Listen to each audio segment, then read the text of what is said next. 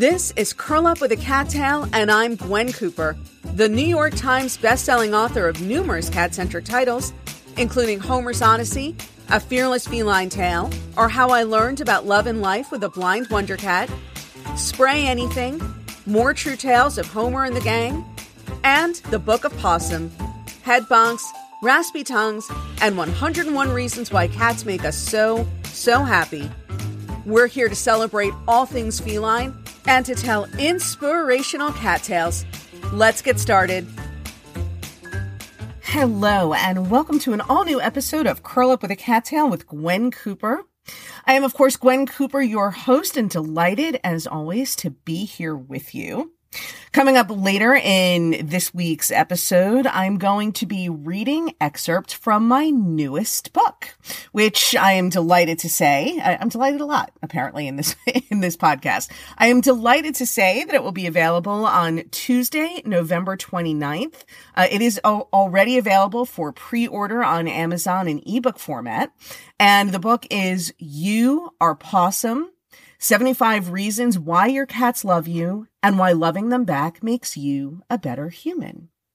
And as I said, the book is available for pre-order in ebook format on Amazon. And if you pre-order the book now, you can get it for 50% off of the eventual list price, and 50% of all of my earnings from pre-orders and first week orders will be donated to Cobble Small Animal Rescue, who are still doing their incredible work. Charlotte Maxwell Jones, who was a guest on this show and I hope will return to the show at some point, and who is just doing the most amazing work for the animals of Afghanistan who are still there, even though we have left. There are still many animals in need, and Charlotte is just a brave and incredible woman for staying where she is staying under such difficult circumstances to help them out. And so we are going to help her out with a little moral support and, more to the point, I suppose, a little financial support. So I have to start out this podcast, by the way, for apologizing for two things. The first is, you may notice I sound a little nasal, and my allergies have just been going nuts for the last couple of days. I've taken Claritin and nose spray and all this stuff. I really, part of the reason why, for those of you who are part of my Patreon community, this episode is, I'm posting it about 36 hours later than I normally would for my Patreon community. And that is in part because I was hoping that if I gave it enough time, I would not sound so nasal when I recorded. Although that is not the main reason. Here's the main reason. I'm going to get a little, as I like to say, inside baseball. I'm going to give you a little behind the scenes glance at how the podcast works or how it functions. So this is not a huge podcast by any stretch of the imagination. I would say my listenership for a typical episode is somewhere between 700 and 1,000 listeners per episode. So while that is, I guess, bigger than quite a few podcasts that are out there, it's not big by any stretch of the imagination, which is okay, because I actually like that I'm talking to a small and intimate core group of really engaged readers. I don't like using the word fans, because I don't think of us as fans. I think of us really. I think of this as a community, and again, it is a small and intimate one. And for me, the upside of that is that I can talk about things that I would only be comfortable discussing in a smaller and more intimate setting. I realize that I do not actually literally know all of you personally. You are not actually all on my mailing list or people who I engage with routinely on social media. But I do feel ultimately, because it's such a small group, that I do know all of you. And I generally know that you come from my mailing list or my social media community. So I feel like there is some point of contact between us aside from just this podcast. Again, many of you are part of my Patreon community, which is so amazing and for which I am incredibly grateful to you. And so, like I said, I feel like, when I'm talking here, I do very much feel like I am among friends and I can discuss things with you. I realize again that a podcast can be listened to by anybody. But I do have this sense of being among friends when I record this. Interestingly, so something happened this week. That is a little bit odd. And that is that at some point in the last few days, I got instead of, in a typical day, like I said, so I get like between 700 and 1,000 listeners per episode. So on a typical day, the day that a new episode posts, I get most of the downloads because I guess most people are subscribers, which is great. And then after that, I get maybe 40 or 50 downloads a day after that first rush of downloads from my subscribers. But the other day, and not a day when a new episode had posted, I might add, I got 20,000 downloads, which is a lot more than what I usually get. And from what I can tell on the back end, they're all coming from some unspecified Android podcast app. So it's not, it's not widely distributed. It's not like this number is coming from all of the different places where my podcast is available. It looks like it's just one place that has sent everybody over. I'm inclined to think that it is either a software reporting glitch of some kind, or that it's anomalous. And by that, I mean that whatever it is that's caused it, even if it is genuinely 20,000 people, that this is not a new phase of my podcast where suddenly I go from getting 1,000 listeners per episode or fewer even to getting 20,000 listeners per episode. I don't know, maybe somebody who has a podcast on this unspecified Android app mentioned me or linked to me. Again, though, I'm really inclined to think that it's a glitch in the software, and that I will find at some point in the next week that the number jumped, but it didn't really jump or was not for any particular reason. But having said that, there was I had a content already set up for today's podcast, and I was going to tell a story, a somewhat intimate story, a story in which not everybody involved ends up looking good, let's say. Not that I was planning to trash talk anybody, but, stories to be interesting have to have a protagonist and an antagonist, even true stories. And this one definitely has an antagonist. But it's not a story. And while it's a story I would feel comfortable discussing in my just among us friends typical expectation when I'm recording a podcast, it is not necessarily a story that I would want to tell to 15 to 20,000 strangers where I have no idea where they're coming from or what their interests are, even if they like cats. Again, I don't really know. I mean, it would seem counterintuitive to think that anybody would download a podcast called Curl Up with a Cattail if they were not interested in cats. But again, I really have no idea what's going on with this weird sudden spike. So I kind of want to give it a week and see how things go before I go back to my more intimate, personal storytelling style. And even if it does, I don't want anyone to worry, even if it does turn out that this is a legitimate spike and that my audience has suddenly grown tremendously, once I know that these people who are listening are real people who are really interested in cats and in what I do, then I will be more than happy to discuss anything that I would previously have been willing to discuss. I just kind of want to give it a week, maybe two, and see what happens. So that's what I'm going to do.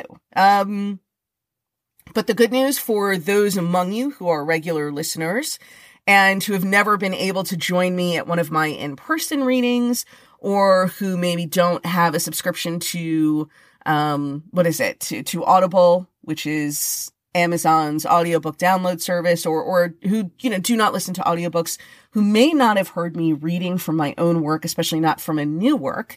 You will get to hear me read a little bit from the new book. And I'm really excited about this book. It really is. It is called You Are Pawsome, 75 Reasons Why Your Cats Love You and Why Loving Them Back Makes You a Better Human. I had dinner with a friend the other night who said, wow, you really are shameless in your pandering to your readers, aren't you? And I responded with genuine indignation by saying, I do not pander to my readers. I genuinely think, I really, to the very core of my being, believe that people who love cats are better than most other kinds of people. And this is because I always say this, I'm so lucky to have written a cat book, or now at this point, many cat books, but I always say that the greatest thing about writing about my cats for all these years is that it has put me in touch with so many amazing humans. And I stand by that statement. That is absolutely the truth. The very best people, you don't think of yourself as making a lot of new friends the older you get. I was going to say the longer you go through life, because I'm a writer and I can think of good ways to say things. Now, the older you get, I don't know why that was so hard for me. But the older you get, the harder it can be to make new friends. And you also tend to have this feeling that you've seen everything there is to see. You've met every kind of person you're going to meet. And I just really keep on meeting amazing, amazing people through this work that I do. Amazing people, these amazing humans who love cats, and that there is certainly more to them than the fact that they love cats. But it really has cemented this belief on my part that the cat lovers are legit amazing people. I do not say that to pander to my audience or to myself.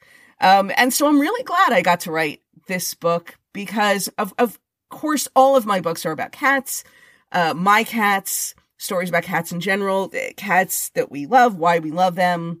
And it is certainly, I feel, very fertile ground for me. But this time I got to write about why cat people are such amazing people, because I do genuinely also believe that cat people tend to get a bad rap. So this is a real love letter to cat lovers and also to cats. Of course, obviously I talk about how amazing cats are in the book as well. And this seems as good a segue as any into the next part of our show. So we are going to take a very short break of about 30 seconds or so.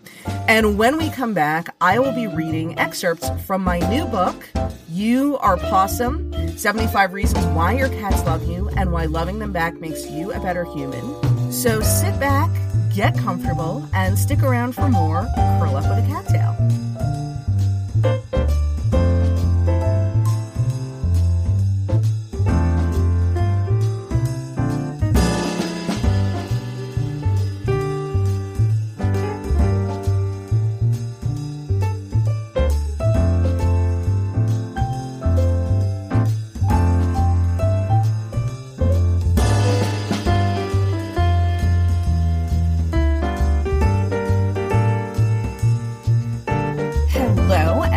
So much for sticking around. So I'm now going to be reading some selections from my new book coming out on Tuesday, November 29th. You Are Pawsome, 75 Reasons Why Your Cats Love You and Why Loving Them Back Makes You a Better Human. So I'm going to be reading a few of these 75 reasons. And just to give you a sense, every entry in the book, there are varying lengths. Some of the entries are very, very short. Some of them are a little bit longer. I'm going to be reading some of the longer ones just because I don't want to read for, 4 minutes and then be done. But just to give you a sense, so some of the ones that I'm reading now are some of the longer ones. Many, if not most of the entries in the book are of about this length. They're shorter. Probably none are really longer than most of them. You are probably going to hear me scrolling down on my computer keyboard. I am not going to edit those sounds out because I'm keeping it real. You are going to feel like you are actually here with me in the closet where I record this podcast, listening to me as I scroll down on my computer screen and read this to you. I mean, I could edit it out, but my husband always says that I should keep some of these little flaws and imperfections in the podcast because, again, I'm speaking to a small group of friends, let's say, unless those 20,000 people have stuck around, in which case I'm sorry. This may not sound as polished as some of the podcasts you listen to, but like I said, we keep it real here at Curl Up with a Cattail. And so, without any further ado, I read to you a few selections from the book, You Are Possum, 75 Reasons Why Your Cats Love You, and Why Loving Them Back Makes You a Better Human. You berate yourself whenever you scold your cat. Being of Jewish descent, guilt is basically my birthright. I'll feel guilty for keeping a friend on the phone too long or not long enough, for having forgotten to ask our local pizzeria to deliver our pie with a well-done crust, my husband's preference, for disturbing the backyard robins and squirrels when I hang out on my deck. Heck, sometimes I even feel guilty for being born. When I was 5 years old, my mom took me into the dressing room at Burdines while she tried on bathing suits, where she pointed to her C-section scar and said, "Look at what your big head did to me." In my mom's defense, and according to the proprietress of the hat shop in Soho, I actually do have a slightly larger than average head circumference. My cats are certifiable experts at making me feel guilty, although doing so is clearly so easy as to be almost unworthy of their prodigious talents. Not for them the need to sulk or pout, or open their eyes wide in a hangdog expression, or rub harder than usual against my leg in an attempt to remind me that their breakfast really should have been served at least 20 minutes ago. The worst, however, is when I find myself having to scold my cats for one reason or another. Clayton for having chewed the ear off of the cat-shaped wooden footrest I once brought home from a flea market, or Fanny for having pilfered a sample bag of dry cat kibble from the kitchen cabinet she knows she's not allowed to open. Bad cat, I'll say in the sternest voice I can muster, accompanied by an equally stern wag of my finger. That's very, very bad. But then, inevitably, I feel like an ogre. They didn't mean to be bad, I remind myself. They're just doing what cats do. Who do I think I am? The matron at some dour reform school for misbehaved cats? What do my poor, bereft kitties even have to look forward to in their sad little days, if not for whatever love and affection I might dispense to them? Without that, their lives would be nothing but a blistering hellscape, an endless cycle of naps and toys and personal massages provided by their recalcitrant human slave, and thoughtfully prepared meals served punctually on time. The horror! Who could endure such a joyless existence? It's usually when I reach this point in my thoughts, and as a way of offsetting the intensity of my crushing guilt, that I'll hand out the temptations bag and dispense treats with a liberal hand. "Forgive me for having yelled at you," I plead. "I didn't mean it. I'll do better next time." The irony of the whole thing, of course, and as their bored little faces are at pains to inform me, is that my cats, being cats, never actually gave a flip that I was angry at them in the first place. Possum.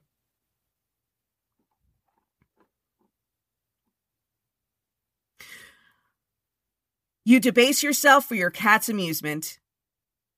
My husband used to think I was sharp as a tack. My keen intellect was one of the things that first drew him to me, he always said, alongside my incisive wit and general air of cosmopolitan sophistication.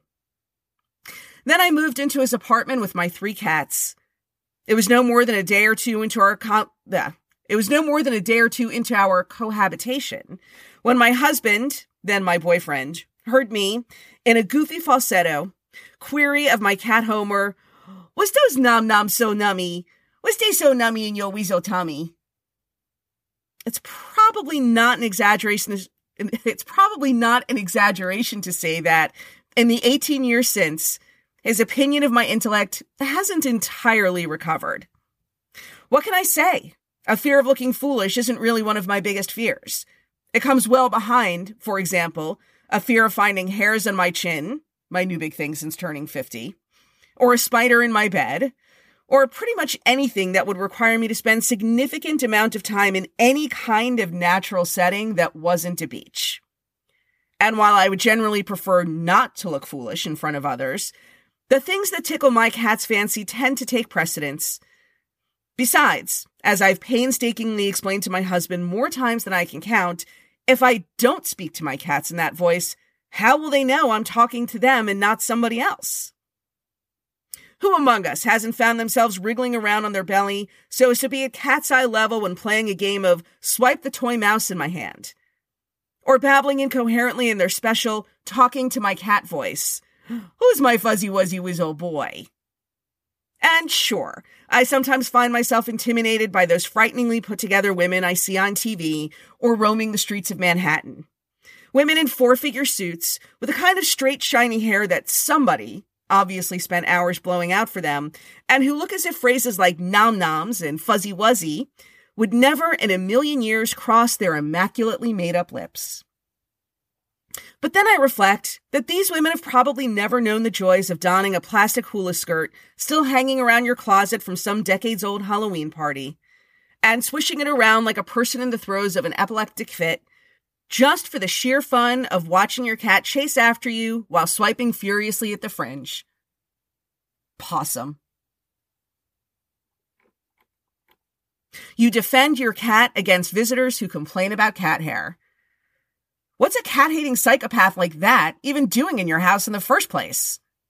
Possum.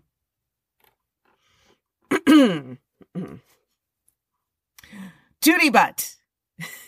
Maybe you call it something different in your house. Maybe you don't have a name for it at all. Maybe you've never heard yourself of a quiet Sunday morning, hollering to your husband who's downstairs making coffee, "Bring me some toilet paper. We have a Category 5 duty butt emergency up here."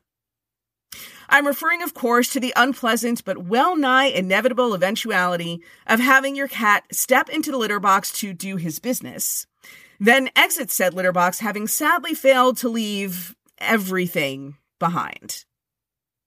In other words, an unwelcome tag-along still clings to the fur of your puss's posterior, showing no signs of dislodging itself on its own. Sometimes your cat remains blissfully unaware of the problem. Sometimes he's entirely aware, scooting his tush frantically across white rugs and fresh bed sheets and assorted pieces of tough-to-clean furniture, or perhaps even, as my Clayton does, attempting to outrun the sticky stowaway, which is about as effective as trying to treat a headache with leeches. Regardless, dollars to donuts, your cat will desperately need your help to resolve the matter, and yet, at the same time, adamantly refuse to accept any help from you whatsoever. Many's the time I found myself, roll of toilet paper clutched in one hand, racing around the house after a fleeing cat, knowing that my eventual reward, when I finally do catch her, will be the joy of using that roll of toilet paper to pull poop out of her tushy fur, like I was trying to get peanut butter out of a shag rug. But what can you do? Even with a healthy diet and a probiotic powder to aid kitty's digestion, into every life a little duty butt must fall. Unpleasant as it is, when push comes to shove, comes to poop, you roll up your sleeves and get in there to handle the sticky situation like a champ. Being a cat parent ain't always glamorous, but that's the mother-flipping job. Possum.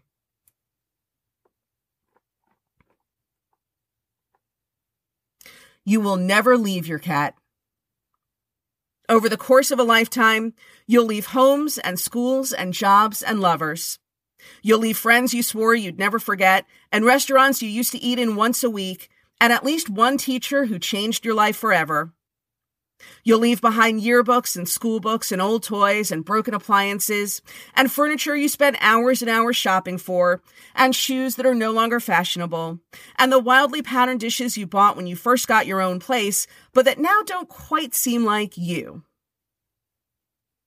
But the one thing you will never, ever leave behind is your cat. You will never outgrow your cat. You will never try to upgrade your old cat with a newer model. You will never decide that whereas cats used to be all the rage, everybody on TikTok has one. Now they're passé.